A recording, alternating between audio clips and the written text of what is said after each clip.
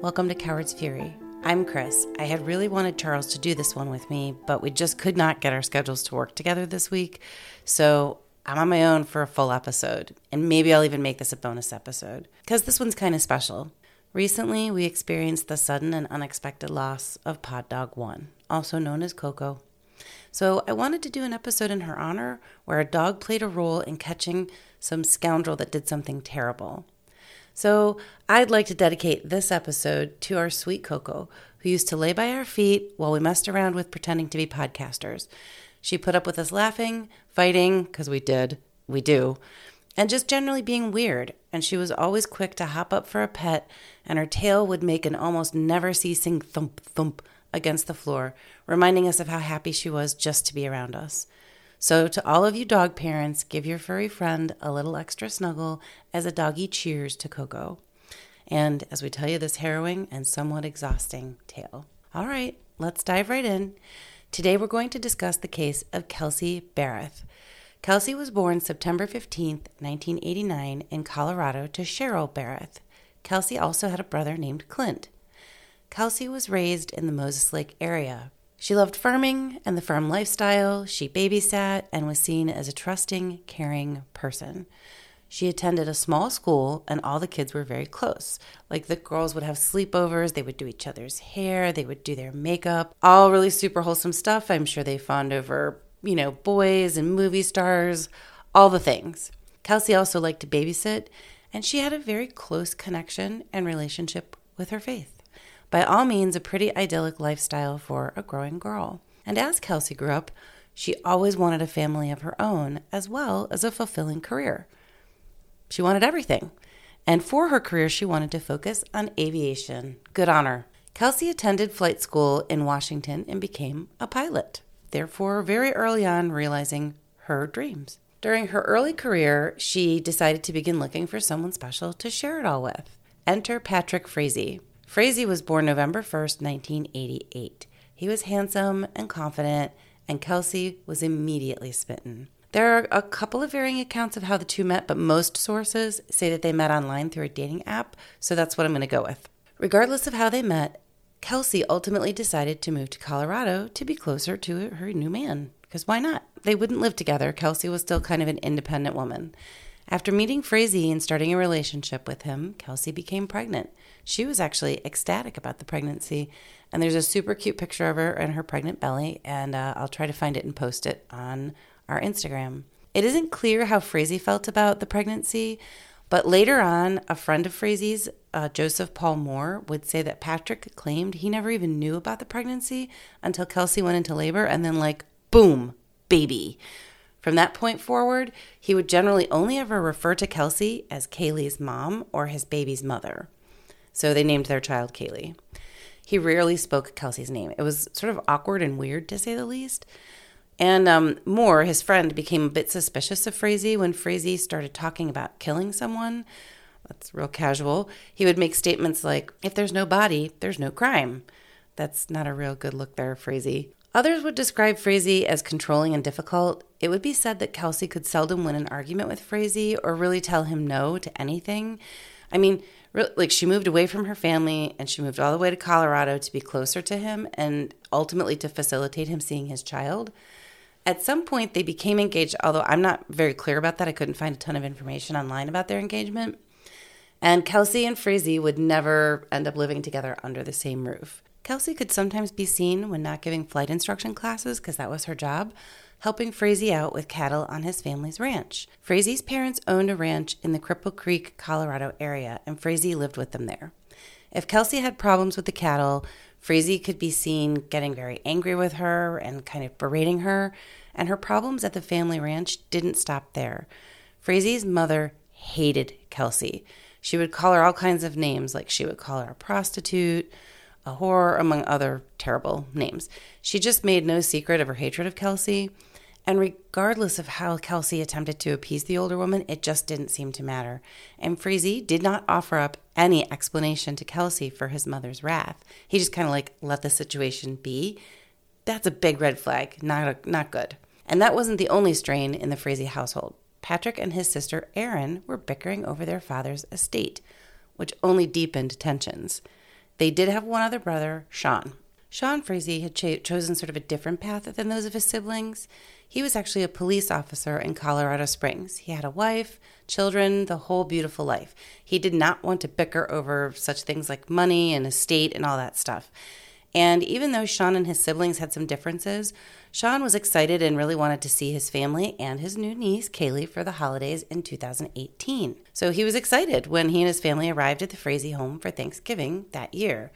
He was excited, but not actually very surprised when Patrick, typical Patrick, didn't really seem to value the same things as like family togetherness or common courtesy even, and didn't bother to show up or call until well after he was supposed to, which really postponed dinner for everyone. In fact, they started eating without him altogether. So I'm going to take a little bit of a turn here because to further explain the rest of this case, we have to hop into the time machine and travel back more than a decade. So come on a little short journey with me. Back in 2006, Frazee met a woman named Crystal Lee. This was way before he would meet Kelsey. Crystal actually already had a life with a husband and 2 children, but from the moment that she laid eyes on Frazee, she was in love. Their relationship, as one might imagine when dating a married person, had its ups and downs, but I think it would be safe to say their relationship had a sense of toxicity to it. You see, this would be important later on, but Crystal just couldn't say no to Patrick Frazee. Crystal would become pregnant with Frazee's baby at one point, putting them in a bit of a pickle. After telling him about the pregnancy, Frazee became angry and demanded that Crystal get an abortion, which she did. She complied. During this time, their relationship became a bit spottier and kind of a little more on again, off again. They then lost touch for a while, with Frazee eventually telling Crystal that if she left her husband, they might be able to be together. After some time, Crystal actually did get a divorce, but by the time that happened, Crystal and Frazee had lost contact, and Frazee had moved on. So, back to the contemporary timeline for this case.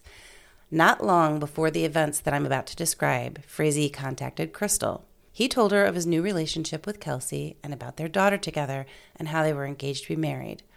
All the things Frazee wouldn't do and hadn't done for Crystal. But Crystal, as you'll recall, couldn't say no to Frazee. He wanted to restart their relationship, and they seemed to pick back up where they left off from, before, but with one big difference. Baby Kaylee was now in the picture. And, as it would be discovered, Frazee wanted that picture to go from 4, Patrick, Kelsey, Kaylee, and Crystal, as if that wasn't awkward enough as to begin with, to 2, Patrick and Kaylee, perhaps with a little sprinkle of Crystal in when he felt like it. Patrick would attempt to weave a tale that Kelsey was abusing their child and had a drinking problem, but anyone who knew Kelsey would just blow Frazee off knowing that that couldn't be the case. Kelsey adored her child and loved her job as a flight instructor. She would not do anything to jeopardize that. She strongly felt that despite some of the issues that she and Frazee had, that they were going to build a wonderful life together, the 3 of them. She had even been excited to let her boss at DOS Aviation know that Frazee was planning to join her at the company holiday party. So in her mind, things were headed in the right direction. She had a great job, a beautiful little daughter, and a man who she believed loved her. Even if he could be a little bit demanding, maybe a little self-centered, he loved her. And for her, that was what mattered. But I'll tell you, sometimes love just isn't enough. And sometimes love isn't really love. So remember how I told you how excited Frazee's brother Sean was to see the family for Thanksgiving? Well, Patrick had other plans. The family would eat without him. He had more, let's say, interesting things to do. For this Thanksgiving would be one that no one would forget. No one except perhaps Kelsey. "Close your eyes," Patrick would say to Kelsey, as he wrapped a sweater around Kelsey's head to cover her eyes. He told her he had some scented candles and wanted her to guess each scent. What a fun and romantic game was possibly what Kelsey was thinking. She had no reason to think anything else, so she complied. She smelled something sweet under her nose, and she liked it. Then there was a pause, maybe a little longer than she expected. She heard Patrick take a deep breath. Then the next thing that she felt was pain. Shock and pain. She felt wetness on her face, and her ears began filling with what she slowly realized was blood. Had Patrick hit her? She began to fall forward from the searing pain, and the baseball bat came swinging for another blow. Kelsey tried to crawl away. That was the only thing she could think of. And the sweater that had been wrapped around her, which was now completely soaked in blood, fell from her face. all she could do was to say, "Please stop, please," before the final blow came and Kelsey succumbed to Patrick's brutality. But now what? I mean, Patrick Frazee can't be expected to clean up something like that. I mean, he had to grab Kaylee from her play area, who was in the other room, and get her out of there. The menial task of cleaning up blood and urine, that's for someone else, to do, but not him. But thankfully, he knew someone who could. Crystal could do the job. I mean, after all, she was a nurse, so she was used to dealing with bodily fluids, and she wanted Kelsey gone as much as he did, so that's a perfect fit. I mean, he'd even asked Crystal to do the deed herself, if only she hadn't been too chicken shit to pull it off. She tried once or twice at his request, but she couldn't muster the moxie to get it done, not like Frazee. So, if she couldn't manage to do the murder, well, she could at least pull her weight by cleaning up the mess. So Frazee called Crystal and said something to the effect of, "There's a real mess at Kelsey's, and you need to clean it up. And hey, look for a tooth that might have fallen down an air vent." And because Crystal couldn't say no to Patrick Frazee, she prepped herself and got down to business at Kelsey's condo. Crystal, you could say, was a real ride or die. And Crystal did as she was told. She came, she had booties for her feet, she had her hair pulled back in a bonnet thing, she had a white, jumpsuit scrub type thing on. She scrubbed and cleaned and even found the tooth with the root still attached. It was knocked clean out of Kelsey's head. But as she was cleaning, she claims that some modicum of morality did start to peek through. She began to leave a few spots of blood behind in the bathroom. She thought that if she left some blood behind that someone would spot it and get suspicious. But more likely than some sudden small amount of morality or remorse, it was more likely that now Crystal knew what Frazee was capable of. She likely worried that he could do the same thing to her, and that if no one knew the truth about what he'd done to Kelsey, no one would ever know if it happened to her. So perhaps it was more of a sense of self-preservation, more likely than a sense of morality or ethics or anything else, or remorse. That's probably the culprit of her desire to leave blood evidence behind. Well, and here's a thought. How about just don't go clean up for that idiot? Go to the police. For once, just say no. But that's not what happened. By December 1st of the same year, 2018, Kelsey's mom, Cheryl, and her brother, Clint, had gotten concerned enough about Kelsey's lack of communication that they decided to have a look for themselves. Because she was in constant communication with them, so for her to go that many days without contacting them, especially around the holidays, was ludicrous. Not only were they reaching out to her numerous times, but Clint, her brother, he had even sent a Christmas tree and had it delivered to Kelsey's condo. But Kelsey didn't even so much as text a thank you, which was totally not like her. So Clint flew to Cheryl's home, so from Tacoma, Washington to northern Idaho, and the two then traveled together to Woodland Park, Colorado to pay Kelsey a visit. Woodland Park, Colorado was, in Kelsey's mind, a perfect place to raise a child. It's also known as the city above the clouds because it's about 8,000 feet above sea level. With a population at the time of between 7,000 and 8,000, it has a wonderful small-town feel just outside of Colorado Springs. It was just the kind of place Kelsey felt she could provide her daughter with the very best of everything. She had a cute little condo perfect for herself and Kaylee, with nice neighbors and not too far from the things that she liked to do. Except for the fact that she and Frazee didn't live together yet, it was really an ideal situation. And she knew that day would come, that they would really and truly be together. She believed it. When Cheryl and Clint arrived in Woodland Park, they approached Kelsey's condo. They had a spare key, and they let themselves in. The first thing that they noticed that the heat was turned up a bit, which would not be like Kelsey, because she would have turned it down if she were going to leave for any period of time. They also noticed that there were cinnamon rolls that had been left out that were hard as a rock, as though they'd been out for a few days. They also saw a dirty broom lying across Kelsey's bed and piles of dirty laundry in the laundry room.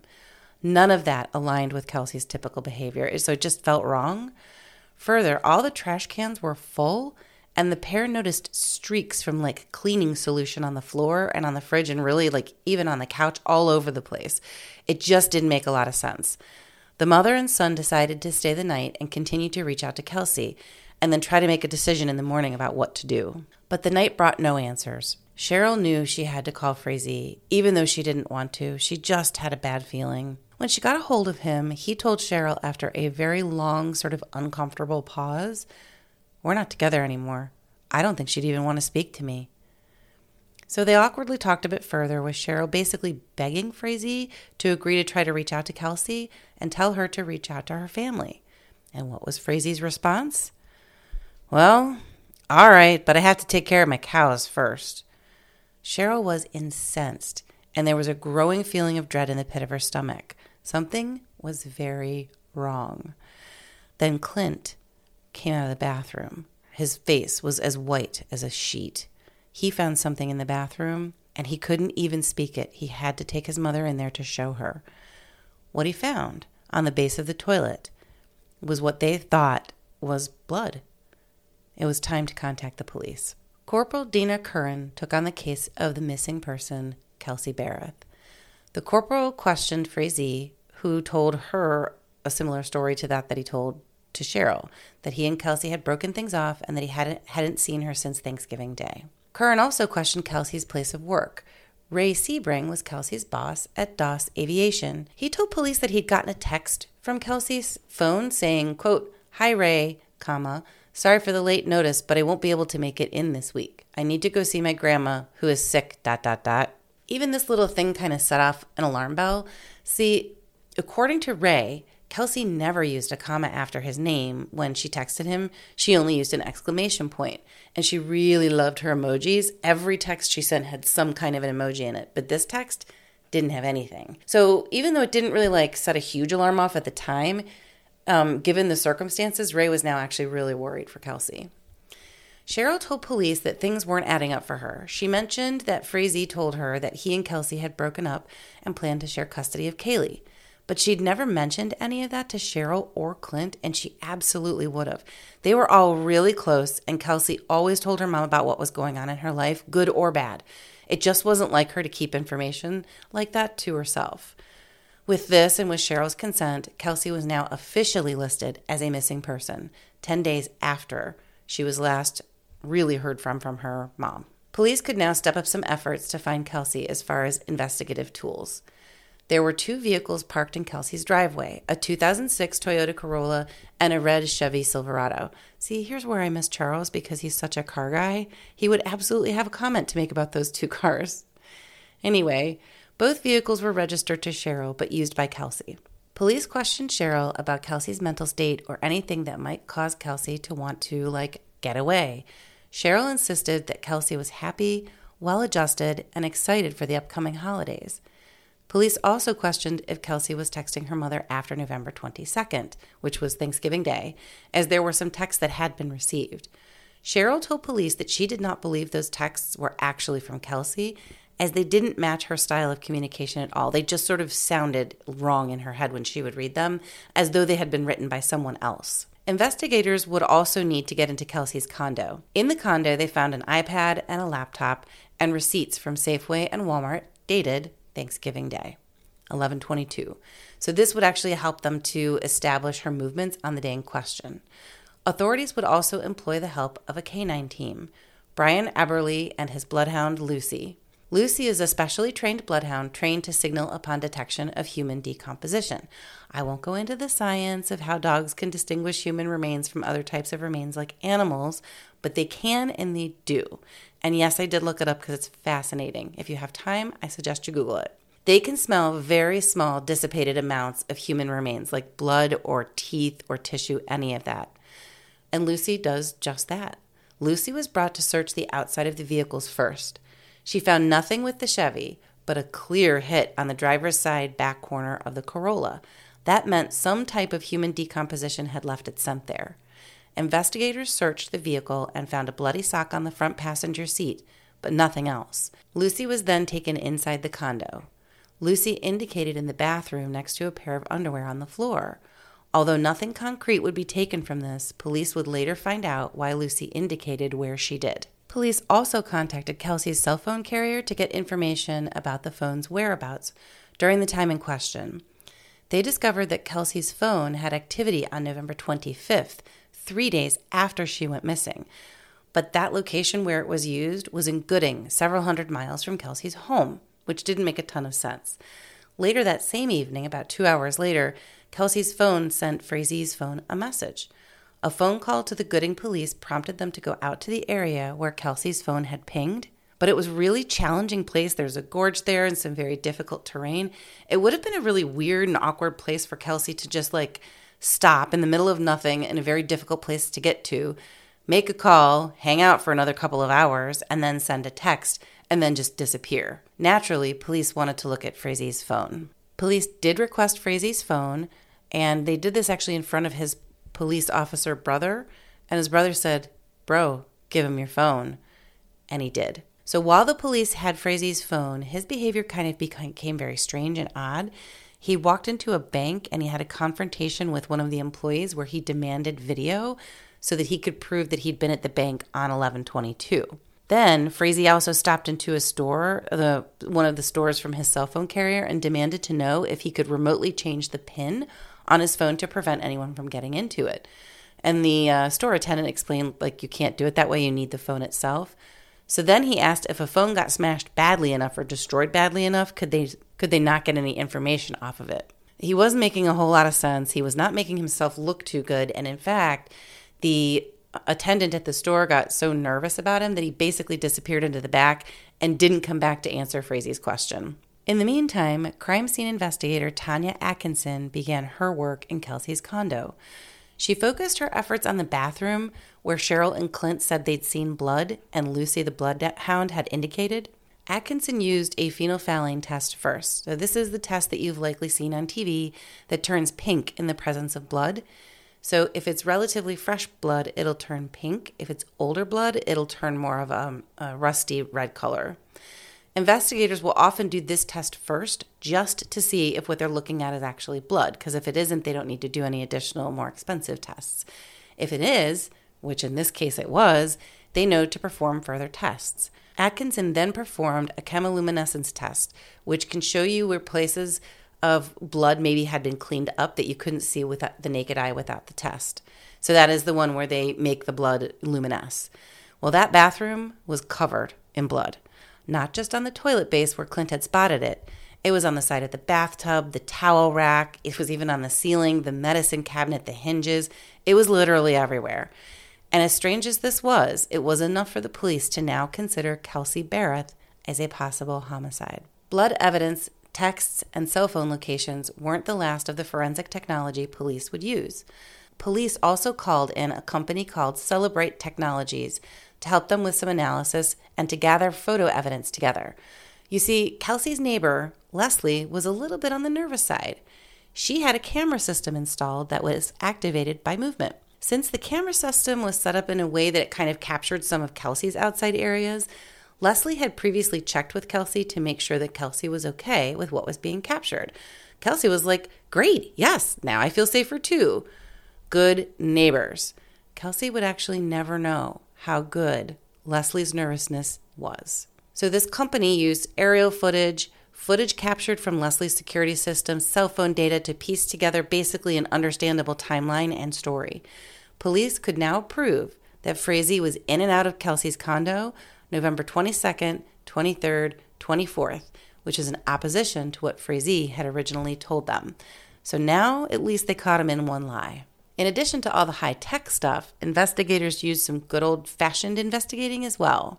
Camera footage from a furniture store along the highway was pored over in search of something that could substantiate Frazie's movements and kind of link them together with those higher-tech storylines that they had put together. And guess what? Bingo! His truck was spotted going back and forth from Kelsey's condo area. Investigators could see that Frazie had a dog crate and a black tote in the back of the pickup. They knew Kelsey had been at the Safeway in the early afternoon of the 22nd when they saw Frazie head towards her condo, only to return shortly thereafter because she wasn't there. But during the time when they knew Kelsey had been home, which they'd been able to see from the neighbor's camera system, they saw Frazie's pickup head back in her direction.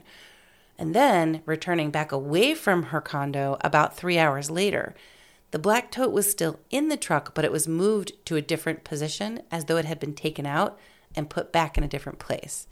Definitely circumstantial, but circumstantial evidence is still evidence. Then the DNA profile came back from Kelsey's bathroom. The DNA was, in fact, hers. Now, this didn't actually prove anything other than Kelsey was definitely bleeding, likely a lot, and the possibility that they were now investigating a homicide became a lot more realistic. It was time to search Frazie's home, the home he shared with his mother, Sheila. This property was a 35-acre ranch and had a single-family home on it. There were also several outbuildings and several vehicles. The police would be searching for anything that had been listed as missing from Kelsey's condo. For example, there had been a bath mat that had been removed, so they could look for something like that. They could look for any clothing or jewelry of Kelsey's. And they were actually looking for another very specific item, The Wizard of Oz. It could have been a DVD, a VHS, a DVR, whichever. Now, why would they be looking for the movie The Wizard of Oz? Well, because Sheila, whom we've heard is just this sweet, caring mother and soon-to-be mother-in-law, she created a Facebook posting that had a picture of Dorothy and the Good Witch from the movie, like from what would have been on the movie case, with a caption in all caps that read, "Yay, the witch is dead." And she posted that on November 22nd, 2018 on Facebook, the day Kelsey went missing. Yep. Good job, Sheila. On December 14th, 2018, a whole bunch of vehicles showed up at the Frazee residence. Frazee and Kaylee would be driven off site so that they would be away from the site as the site was being searched. Bags of evidence would be collected.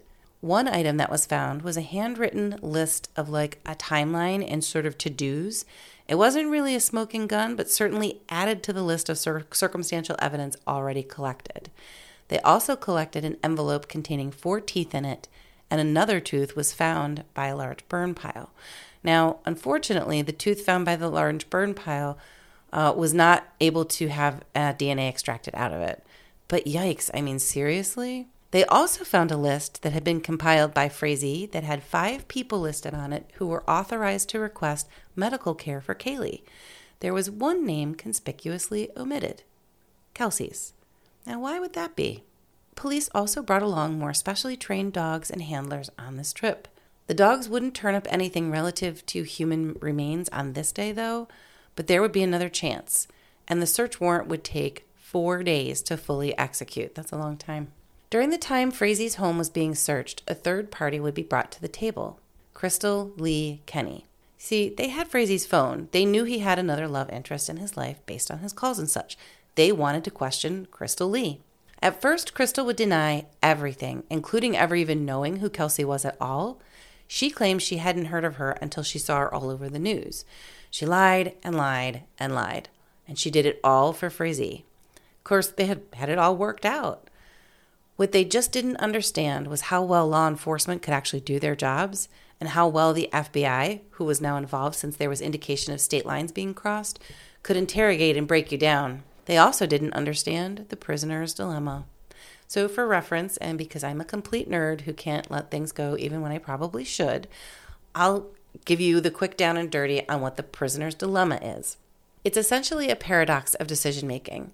It asserts that if 2 suspects stay steadfastly silent, they will both receive the minimum or no punishment for an act that they've committed. If suspect A betrays suspect B, however, suspect A will receive either nothing or a minimal punishment, and suspect B receives the full punishment. The reciprocal would also be true. But if both suspects betray each other, they would share a more moderate amount of punishment. The problem is, without being able to communicate with each other first, how would you know what your fellow suspect is doing? If you betray first, you get the benefit. Cooperative commitment fails at this point, and you will do what will benefit you most. And certainly the opposite is true, right? Or could be true. You'd have to assume that it would be true that if you're willing to spill the beans, so is your partner in crime. And that, finally, is exactly what Crystal did. So after some time, Crystal lawyered up and reached out. On December 20th, not quite 2 months after Kelsey disappeared, Crystal was ready to talk. Crystal told police that after she and Frazee had gotten back together, he told her he wanted Kelsey dead. He'd even asked her to do it 3 different times. Kelsey actually even considered it. Once she thought of poisoning her by buying her a cup of her favorite Starbucks coffee. Kelsey was like a Starbucks nut. She was all about the caramel macchiato. And she would add in poison, leave it at her front door, ring the doorbell to get her attention, and then Kelsey would drink the coffee and die. So Crystal actually did do this, but she didn't put any poison in it. Now, I don't know about you, but if somebody rings my doorbell and leaves me a cup of coffee on my doorstep, I don't care if it's my favorite thing in the world. I'm not touching it. I'm not touching it. I'm going to get a piece of plastic. I'm going to dump it outside and throw the thing away. No, thank you. On another occasion, Frazee had given Crystal a metal pipe and told her to use that. That's brutal. But Crystal couldn't do it. So when she was returning the pipe to Frazee on this third time, he gave her a bat and told her to, quote, get swinging. Crystal drove to Kelsey's condo. She sat outside, like on the curb, just wondering how she'd gotten herself into such a mess. I can tell you how you got yourself into such a mess. You need to learn to say the word no. But Crystal still couldn't do it. She said when she went back to Frazee and told him she couldn't do it, that he was absolutely livid. Then, not long thereafter, seemingly out of the blue, Frazee called Crystal and told her she needed to clean up a mess in Kelsey's apartment. She didn't really ask him, but she knew what it meant. She pulled herself together and headed over to the woman's condo. What she found was startling. She told the police everything she'd seen. The blood, the tooth, the bloody pillows, blood on Kaylee's toys. She told them how she'd scrubbed everything and then took the bloodied items out of the condo in plastic bags. So remember the bloodhound Lucy who hit on the corner of the Corolla that indicated human remains? Turns out she was right. Crystal had bumped into the vehicle, leaving trace amounts of human blood, and therefore the scent, on the corner 10 days before the dog actually hit on it. Good old Lucy was right again. Gotta love those pups. Then Crystal insisted that she'd left them clues by not fully cleaning up the blood in the bathroom, and that she'd also left some on the fireplace stone front.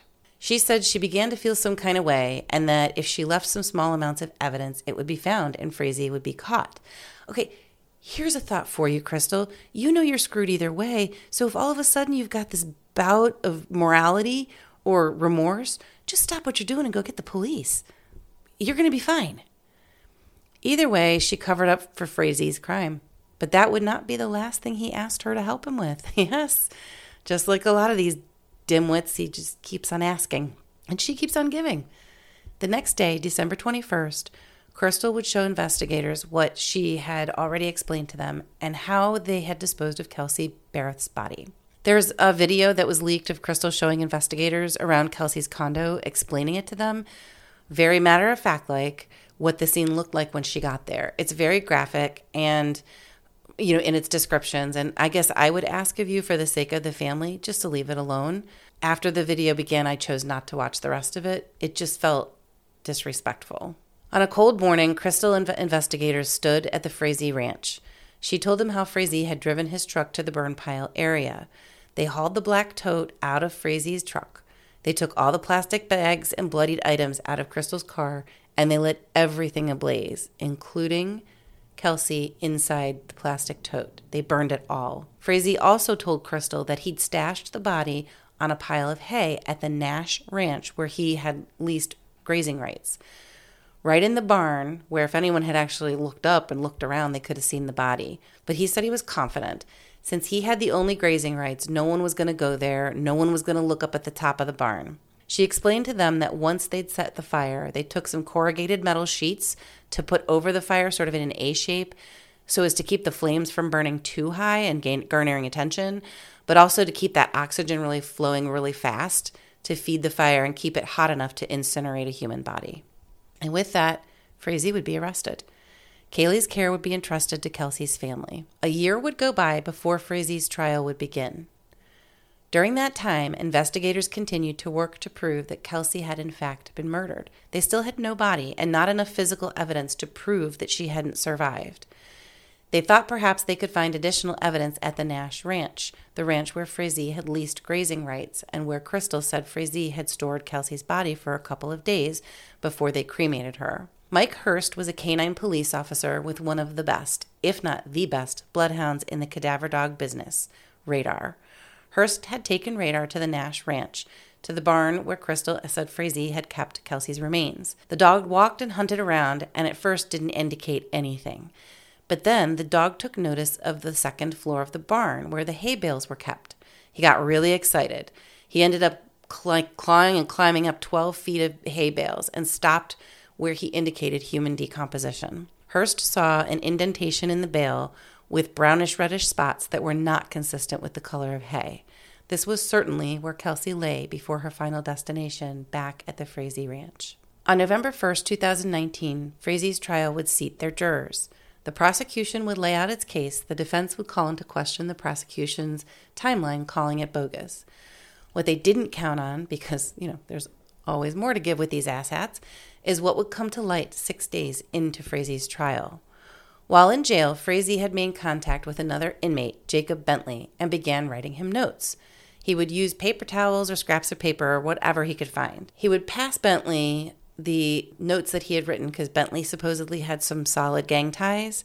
So he thought that maybe Bentley could help him kill people. And basically he listed out all of the people that he wanted Bentley to have killed. He listed Crystal, Crystal's friend, the lead investigator, and others that he deemed detrimental to his acquittal. He begged Bentley, who with his gang ties, to help him. And then when he was finished with the deed, to contact his mother. And he actually put his mother's cell phone number in the note. And he said when they were all dead that he should tell her, quote, "All the horses are taken care of." All the notes instructed Bentley to flush them when he was done reading them. But Bentley wanted nothing to do with the likes of Frazee. Certainly in a bid to get some time off for cooperation or like a better deal, Bentley turned them all into authorities, which essentially gave Kelsey a voice, even if it wasn't her own, to show the jury and the world what a calculated dipwad Frazee really was. November 18th, 2019, the jury would deliberate for less than 4 hours, which we all know, the shorter they deliberate, the less good it is for the defense. Frazee would be found guilty on all counts.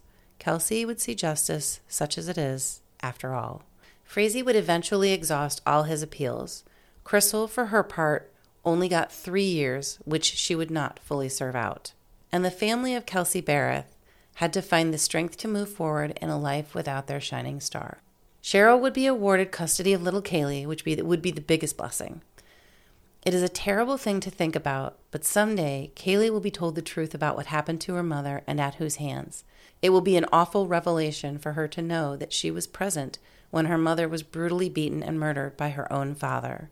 But until that day, until those terrible words are uttered, Kaylee will be the enduring legacy of a woman taken from her loved ones and from the earth too soon. Well, that's it, folks. That's my solo case for this week in an effort to give a voice to Kelsey, but also to demonstrate the incredible work that dogs can do. And sometimes that work is just being your best friend. In this case, it was to help solve the murder of Kelsey Berreth, so that someday her daughter can take some peace, knowing that the person who perpetrated her mother's murder would be in jail for the rest of his life. Well, I hope that was okay without Charles. I hope you'll consider supporting us on Buzzsprout or on Patreon. Check out our Instagram at Cowards Fury. Shoot me an email, cowardsfury@gmail.com. I will answer you. If you decide to support us, I'll give you a shout out on a future episode. Otherwise, I'll post all of my sources, which is lengthy in this case, on our show notes. And I'd love to hear from you. Thanks so much. Take care.